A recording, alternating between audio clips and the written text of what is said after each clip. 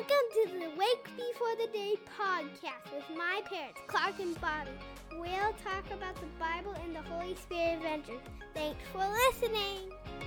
All right, hey, what's up, everybody? Welcome to the Wake Before the Day podcast. We're in the studio. Today we're tackling one chapter out of the Gospel of Luke. So Bobby and I are excited to talk about chapter 5.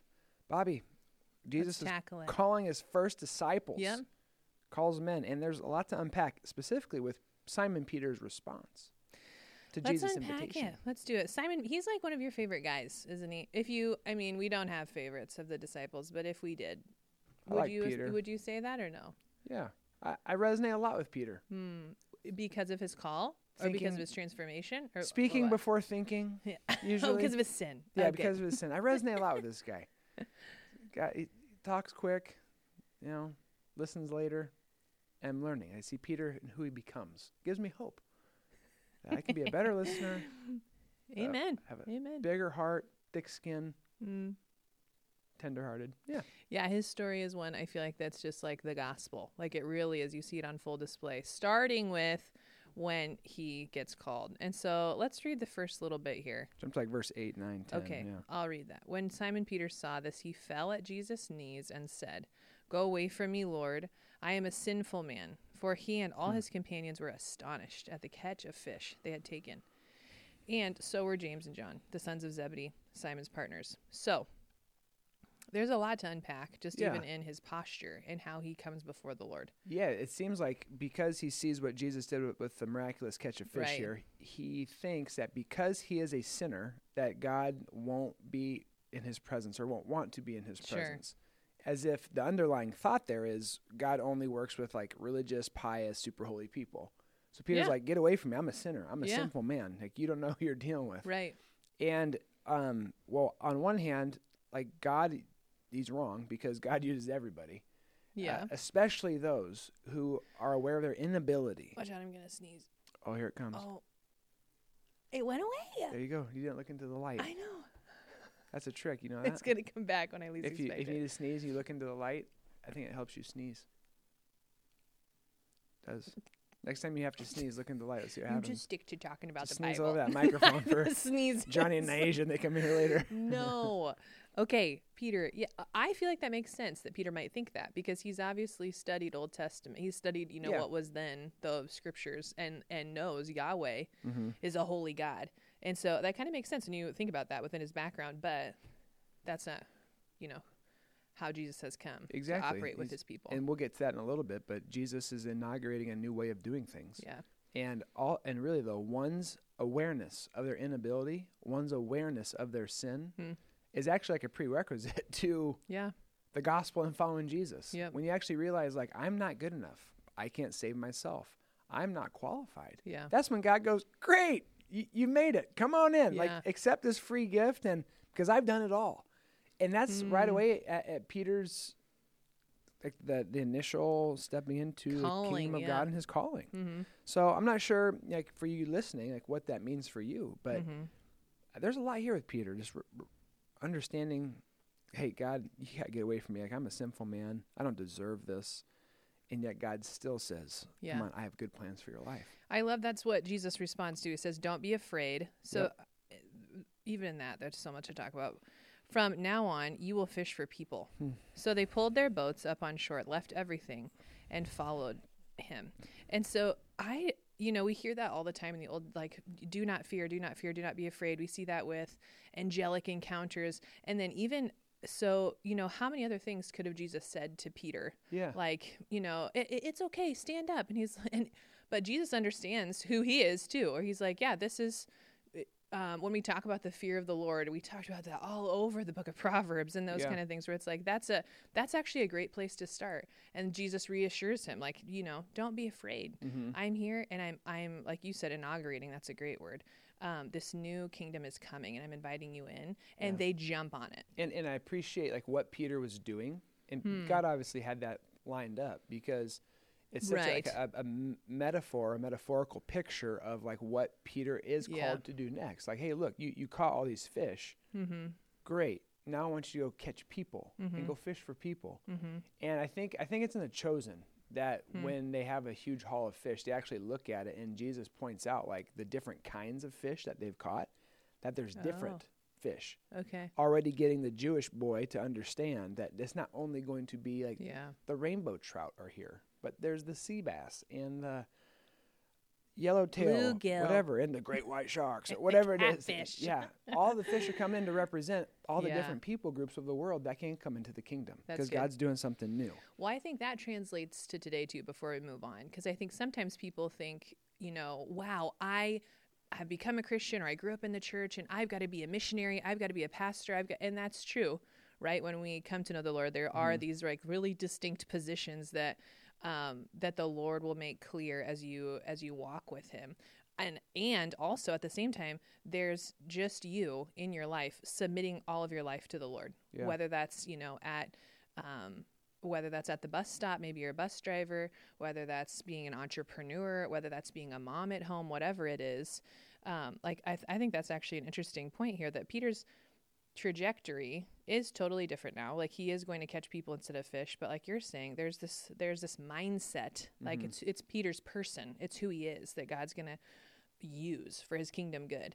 And so interesting to think about that. Yeah, so the passage continues, and Jesus is going to continue to blow their mind, because now he's going to hang out with a guy that had leprosy. Yeah. Verses 12 through 16, it says, while Jesus was in one of the towns, a man came along who was covered with leprosy. When he saw Jesus, he fell his face to the ground and begged him, Lord, if you're willing, you can make me clean. Jesus reached out his hand and touched the man. He said, I'm willing. Be clean. And immediately the leprosy left him. Jesus ordered him, don't tell anyone. Go show yourself to the priest and offer sacrifices that Moses commanded for your cleansing as a testimony to them. Yet the news about him spread all the more, which it always does, so that crowds of people came to hear him and be healed of their sicknesses. But Jesus often withdrew to lonely places and prayed. So curious, because leprosy was kind of one of those diseases. Obviously, it's a physical malady, but when you were in a society like this at the time, you were just a total outcast. You were one of those people that had to declare that you were unclean. There was just tons of isolation and like long physical distance between like a leper colony and where everyone else was. Yeah, or even I think just like you couldn't even be within like 6 or 8 cubic feet of somebody, and then you had to like raise your hands and yell unclean when you walked into places. Like unclean, unclean, so everyone knows, oh, the leper's here, get away from them. Give space. And it's just such a taboo thing to even be around them. And so Jesus comes in. But I think, that this leper, think about the courage and boldness that this person had. Because there's a social stigma. People are like, get away from me, don't come near. And this guy comes marching in. Jesus, please heal me if you can. Yeah. And Jesus does. And so the man knows he needs help and knows that there might be someone here who can give him a cure that nobody else can. That's the thing, right? When you get to that place that's like the end of your rope or wherever it is, like maybe you've tried all the different creams and all the different, at this time, there could have been lots of different, like witch doctor or anybody that's trying to, really, this isn't like the best outlook, but it's really probably trying to take advantage of him or his family financially to try and like, oh, I can fix the problem, just do this and then pay me. Yeah. Anyway, and so I just think I like that picture of like Jesus as like my only hope. Like he, like our living hope, but really our only hope. Yeah. Because leprosy too, we're not even talking about the physical part of it. Literally pieces of your flesh, your body could fall off. I'm a scholar on this. I wrote a paper on anatomy and physiology. Did you? Northwestern College. Okay, we're ready. Yep. Basically your nerve endings die and you can't feel stuff. So when you get cut and you get banged by a rock, you don't feel it, and it rots, gets infected, and eventually falls off and is quite gross. So we're going to talk more about this man, but really what you think about too, what Jesus causes you to think about is like leprosy of our hearts too, in other places in scripture and in gospel. Can't feel, can't sense. Yes. We have these hard hearts. We have these leprosy infected hearts. And so this is a physical picture with this guy, but interesting. And God's willingness and his compassion to come to the people who were like the lowest of the low in society at that time. Yeah. What's interesting is Jesus wants this guy to be quiet. When you have to go through like the purity laws of cleansing oneself and rituals to re-enter society, it takes upwards of 7 days. So this guy was supposed to go talk to a priest, show himself, and then for the next 7 days do this. And then it's so interesting. I love Jesus' rhythm of life. He's in public, and then he pulls back to go to silence and solitude. And that's so needed for us today, to have this rhythm of life that's public and then private. What happens next is another kind of wild story. Jesus heals a paralyzed guy, and his friends believe that Jesus can heal their friend and do what no one else can do. And so they haul the friend in on a mat. Jesus is speaking in a house, but there's too big of a crowd. They can't get to him. Somehow they get to the roof, cut a hole in the roof, or open up the hole that was there, drop their friend down, and voila. And he's healed. What's interesting, though, is Jesus' first statement to the man. Look at verse 20. It is, yeah. When Jesus saw the friend's faith, he said, "Friend, your sins are forgiven." Notice he didn't say, "Your legs work now," or "You can walk," or "Your back's healed." He says, "Your sins are forgiven." The Pharisees and the teachers of the law began thinking to themselves, "Who's this dude who speaks blasphemy? Who can forgive sins but God alone?" And so here you see God really cares about your body. He cares about your body. You're a temple of the Holy Spirit. He made you. He knit you together in your mother's womb. And he has come to fix your greatest need. And that's not the guy's legs that don't work. It's his heart. It's like, hey, your sins are forgiven. Now that your greatest need is like met, walk. It's like, ooh, that realignment there. I'm struck by this. And I'm also struck by this faith that's visible, a faith that's lived out, where Jesus saw their faith. He saw their belief in action. And James gets at that too. Like, a faith without deeds is dead. Are we saved by our deeds? No, we're not. Nope. But a genuine faith has deeds. And so here Jesus is making a point, and Luke, the way that Luke writes, it's almost like he wants us to make note of that.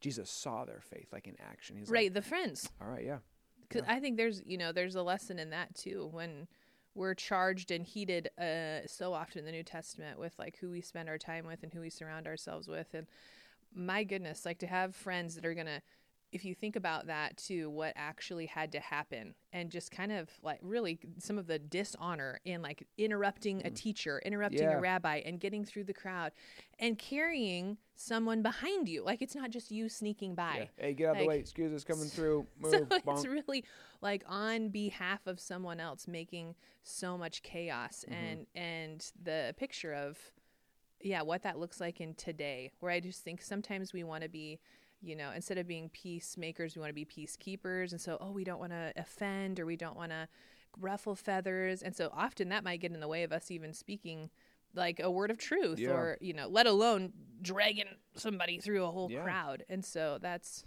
a good picture. And again, Jesus just clarifies why he came. So verses 24 through 26, they're debating, like, who is this guy who can forgive sins? And Jesus is like, the Son of Man has the authority to forgive sins, and I am him. That's me. I'm him. I'm him. And he heals them. And so then they're like, okay, what is this about? So Jesus' message is a liberating one. The gospel is a liberating one, knowing, again, your inability, my inability, how good God's grace really is. Yeah. What the gospel really means for those who recognize, I can't do it myself. My friend's got to drag me here. The leper can't do anything himself. Peter, I'm a man unclean. I'm a sinner. It's like, check. You all realize you need help. Yeah. Come into the kingdom. So what happens next is Jesus calls his next disciple, Levi, who's also known as Matthew, was a tax collector, most likely robbing people. If you look at verse 28, notice that it says, and after Jesus called him, Levi got up and left everything to follow Jesus. Mm-hmm.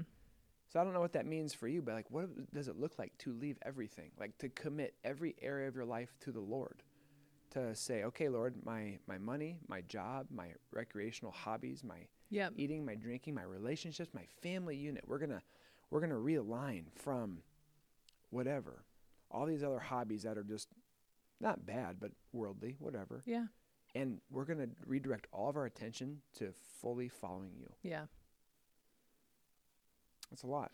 I like when so the disciples actually, multiple of them have that said about them, that they give up everything. Yeah. So even Peter and the sons of Zebedee, we just read about them, and now we're reading about Matthew, because later on in the Gospels, there's a story about another man who had extreme wealth that comes to Jesus, and he says, hey, what do I have to do? I've kept everything. Yeah. I've done all this stuff. Yeah. And he had wealth and he had status, and Jesus speaks to his heart out of love and compassion and sees him and says, sell everything you have and give it to the poor.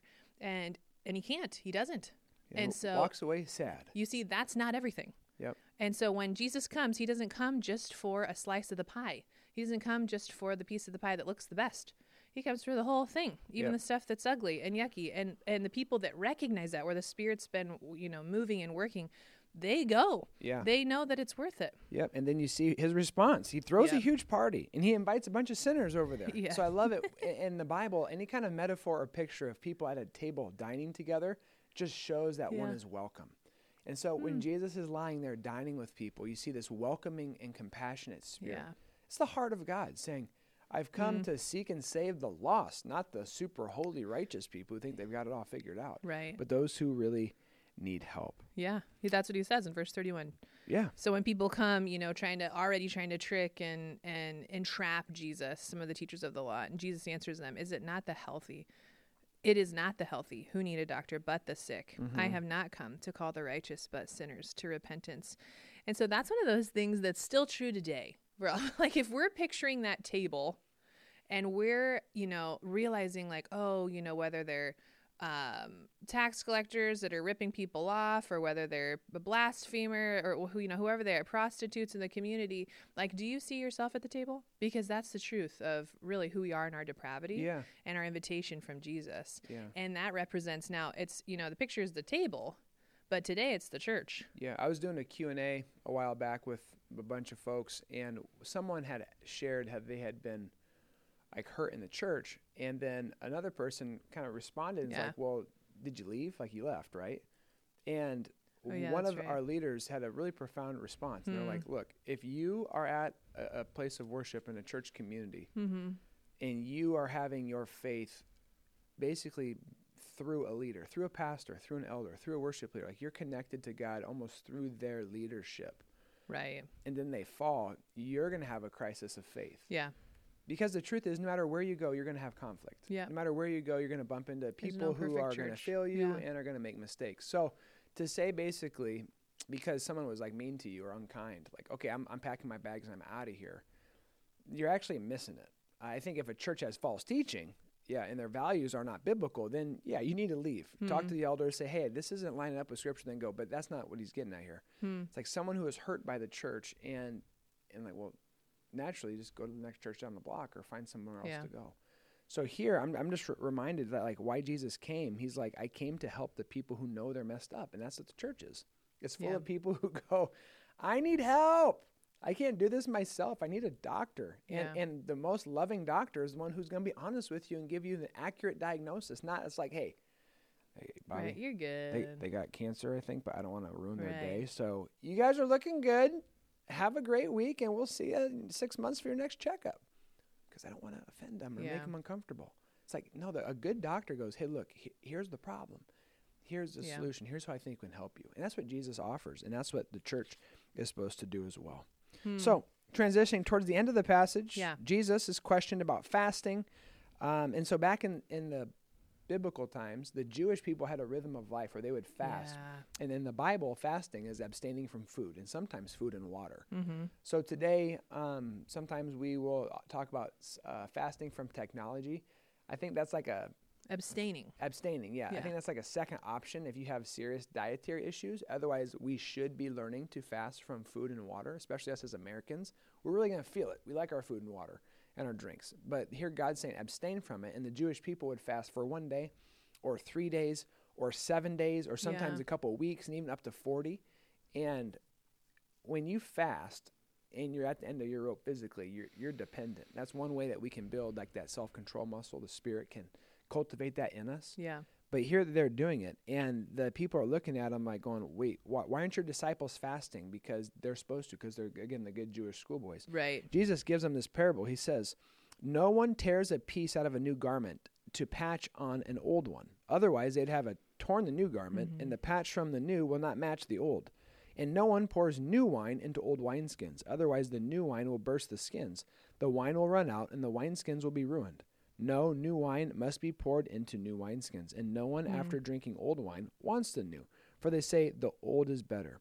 Jesus' point is simple. You cannot mix the old way of doing things, like the Old Testament law, specifically the legality of it, the formality of it, just like Yeah. going through the rituals and the traditions with what Jesus is bringing in. He's offering something completely new. While he fulfills the Old Testament, while he fulfills the law, he's saying, follow me. Yeah. And the people are trying to figure like, well, how do I hold on to this, kind of lifeless tradition?